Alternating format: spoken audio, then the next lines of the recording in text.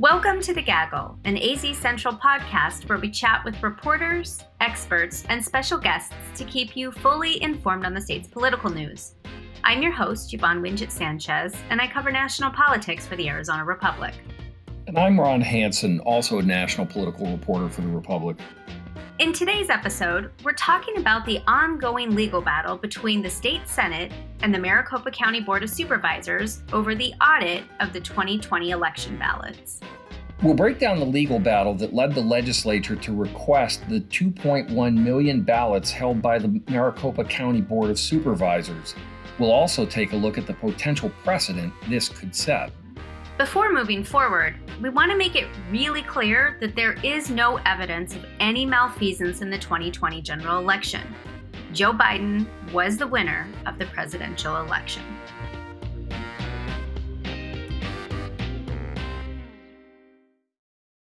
Joining us today is Phoenix City Hall reporter Jen Fifield. Jen, thanks so much for being here. You've been covering this issue since November. Remind us how it all started. Well, first, thank you so much for having me. This is actually my first Gaggle appearance, so I'm very honored to be here. This all started back right after the election when Trump began saying the election was a fraud and a lie and started claiming that there was widespread misconduct or fraud. There are several different protections in place under state law to make sure that the election goes well and everything is fair and votes are counted correctly. So the county went through with all of those audits. That included a hand count, that included a logic and accuracy test for machines. And those audits showed that there were no issues in voting in Maricopa County or across the state. Along with the audits, there were multiple lawsuits. Arizona became a target, really, for a lot of these lawsuits because it was such a close election. But none of the lawsuits panned out. All of them were dismissed. Still, some in the state weren't satisfied, and that included some Senate Republicans. So these audits and these reviews and the calibration tests, everything that you sort of walked us through there in the beginning, all of that happens regardless of fights over the election results, right? Right. So under state law, like I said, the counties have many different procedures they have to follow. And that includes the audits that happen after the election, as well as even auditing the machines before the election. So that clearly wasn't enough for some Republicans who have been clamoring for months now, it seems, that this election was stolen from Donald Trump right here in Maricopa County. Why did the legal battle between the Maricopa County Board of Supervisors, which is a Republican-controlled board, and the Republican-controlled Senate begin? That really began because Senate President Karen Fann stepped in, and she saw a role in protecting the state's election. She started calling for an investigation into the election results and called in Maricopa County in particular for a larger hand count to take place. The Senate even set up an email for election concerns and started calling for an audit of the Dominion voting systems equipment that was used in the county. Dominion was the target of many different conspiracies throughout the election. None of them, there was any proof that Dominion machines malfunctioned or were tampered with. But because they were centered in a lot of this, that was the Senate's first main concern, was checking for any kind of mistakes that happened with those machines.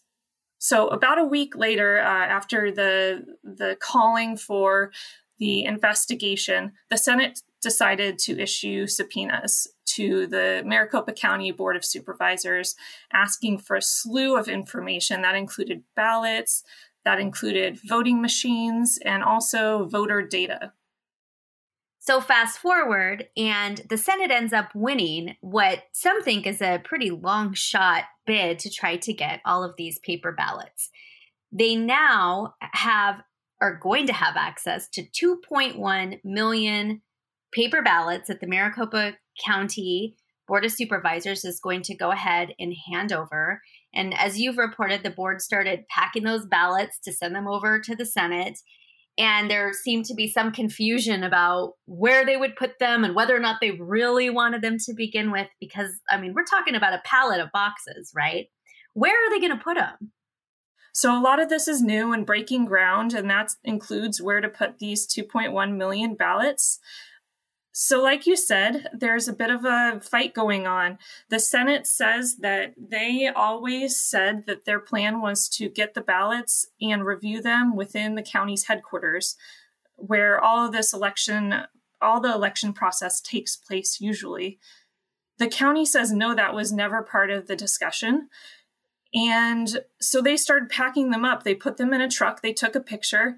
They sent the Senate a letter saying, your ballots are ready for you. Now, the attorneys are going back and forth saying this wasn't the deal. Meanwhile, the county's trying to run Goodyear's election this week. And so the county's saying we can't have people who are unauthorized in our building in there. And the Senate president says this is obviously political. I talked to her on Friday. She's calling it absurd. She's saying that there needs to be a way for the Senate to use the headquarters so that the ballots can keep their integrity. And that's really important to her. So as of now, the ballots are all back in the county's vault and secure. They have a 24-hour camera and on them, and they are waiting the Senate's next move. All right. So I am happy to know that my ballot is under 24-hour surveillance. I appreciate that. And why is there so much mistrust there? About the mistrust, that's a really good question. A lot of this, I talked to President Fan on Friday, and I asked her that because she always says she's been friends with many of these supervisors for decades, including the supervisor chairman, Jack Sellers. They have a good relationship and they've been talking throughout this process. And so, Supervisor Sellers will tell President Fan one thing, and then they'll get a letter from the attorneys saying another thing. So this might just be, more of the legal concerns that are playing out in front of us. Senator Fan tries to maintain a good relationship with the supervisors, she says. Now, there was the whole attempt to put the supervisors in contempt for not responding to the subpoenas, which was a whole nother story in itself that didn't happen. But there are claims on both sides that they're trying to figure this out in a way that that resolves it on the voters' behalf. So how then will this Senate audit be different from the county audit? That's another good question, and something that I think is getting lost in all of this. The county has done multiple audits, like I said, that looked at a hand count of ballots and the voting equipment. They commissioned an independent audit to happen that looked at whether the machines were tampered with, whether they miscounted votes. And all of that really was unprecedented too, and not something that typically happens in an election cycle. That was all done outside of the typical election challenges that happen across the country and states. So this is already out of the ordinary for the county to take those extra steps.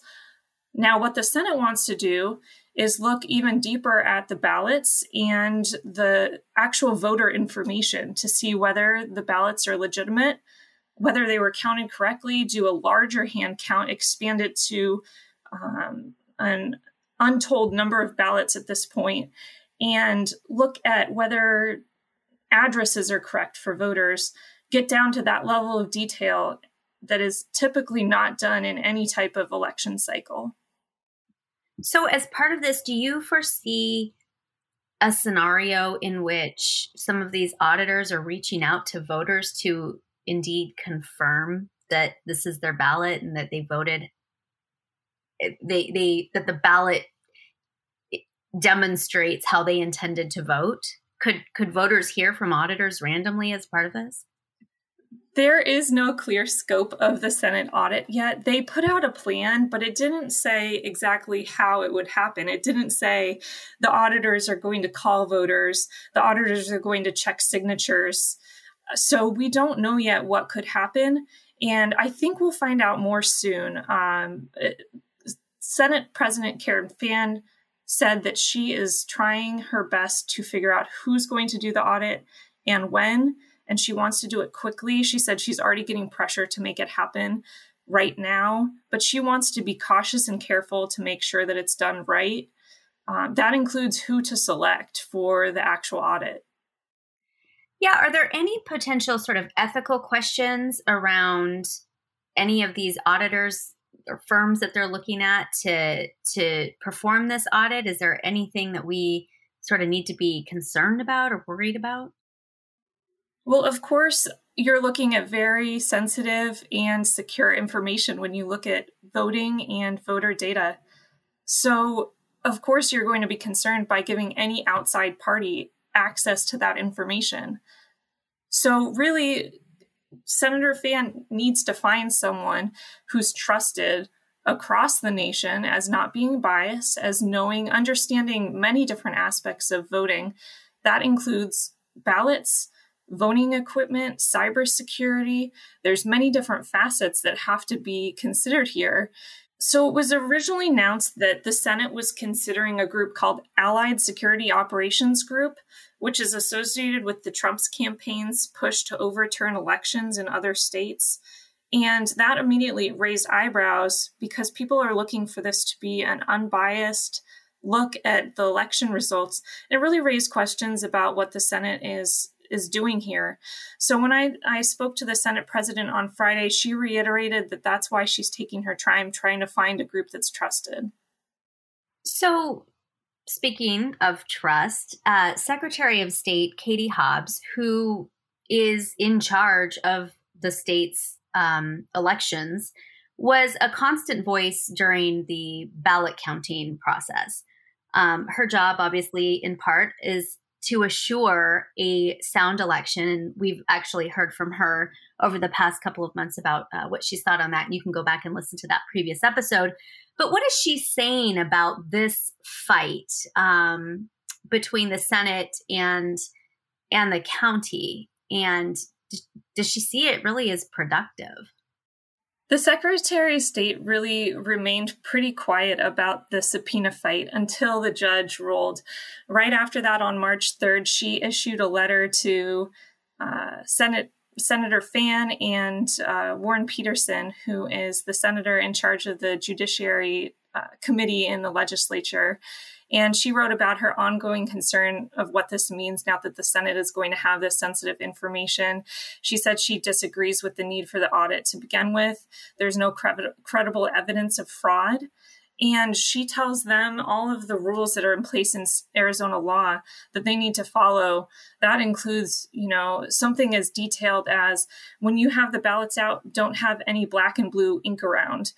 Have sign-in sheets for everyone who enters the rooms. Make sure everyone reviewing it is bipartisan, has a bipartisan team around them. There are very, very detailed laws in place to protect the integrity of the election. She's trying to make sure that happens. She even said that she's been talking to national voting consultants in order to tell them about what's happening and offer to connect the Senate to those groups.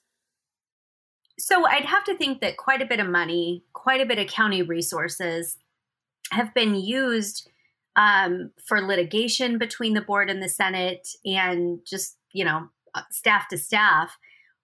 How much money is it going to take to actually conduct these audits, and who is paying for it?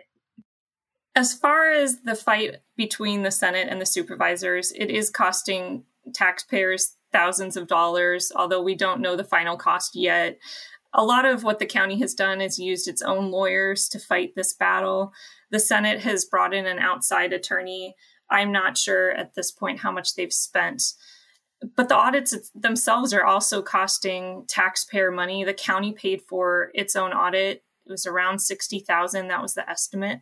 And Senate President Karen Fann said she doesn't have an estimate yet for how much the Senate's audit will cost, but she is getting a lot of requests from outside groups who want to be involved because they feel like this will set a precedent for how this type of audit is done in the future.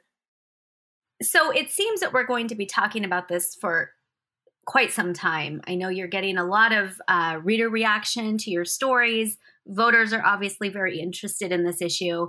Beyond the lawsuits and the audits, it does seem to me that Republicans are really trying very hard to convince Arizonans to really sort of get in their psyche that something is fundamentally wrong with the way we vote. And we haven't necessarily heard as much about some of these issues when Republicans had control of the state as we are hearing now. I mean, is this going to be part of a years-long, longer-term sort of effort to try to combat some of these political changes that we're seeing here in Arizona as the state's demographics are changing and we are sort of accelerating this position to a bluer state? I think you're right on the money there. I think it will continue to extend out past this. What the Senate has always said is this audit would be a chance to identify any type of improprieties or irregularities in the way Arizona votes, trying to secure the elections in the future. And they're really trying to see if there's any type of legislation that could come out of it that would change the way that the state votes. Now, that said, Maricopa County is known nationally for putting on very solid elections. I spoke to election experts across the country who said that they really have set a high standard for the way that such a large county votes in the country. And Arizona itself has auditing procedures that are well known to be very well defined and solid. I don't know that they're going to find the massive fraud that would trigger any kind of requirement to change the election system on a massive scale here. But there could be smaller issues that they find that they try to push forward in the legislature this year and in years to come. Well, we will be following your reporting, obviously, very closely. We can't wait to see what happens next. I want a picture of all those ballots wherever they end up. Thank you so much for joining us. Be sure to follow Jen's reporting by going to azcentral.com and clicking on local. And where can people find you on Twitter, Jen? I'm at Jen A. Fifield.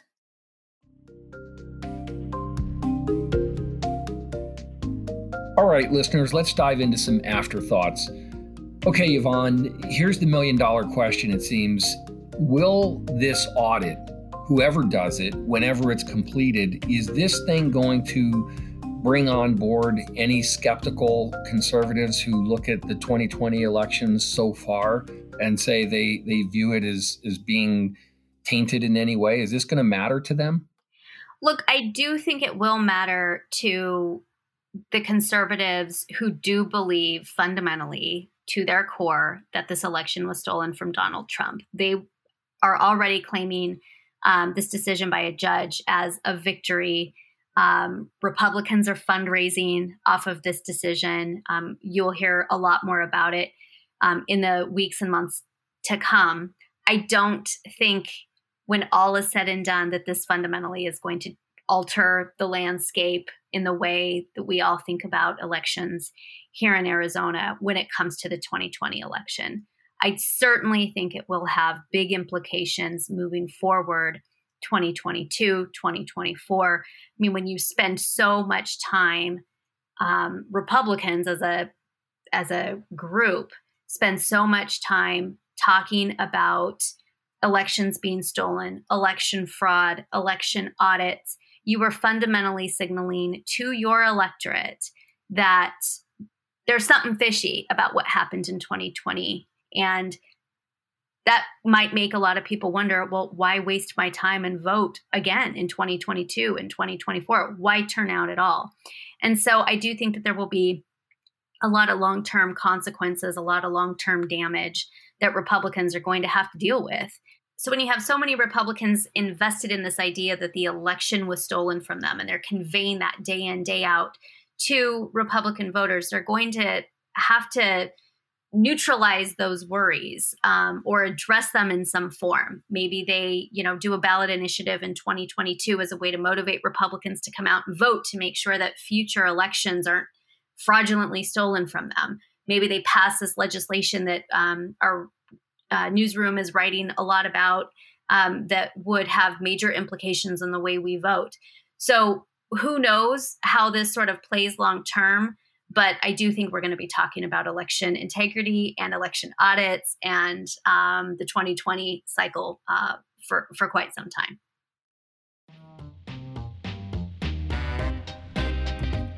That's it for today, Gaggle listeners. While we still have you, please don't forget to rate and review our show and share it with a friend. If you want to reach out to me on Twitter, I'm at Ronald J. Hansen, and that's Hansen. And I'm at Yvonne Winget. Today's episode was edited and produced by Maritza Dominguez with oversight from Katie O'Connell. Thanks so much for listening to The Gaggle, a podcast from the Arizona Republic and azcentral.com. We'll see you next week.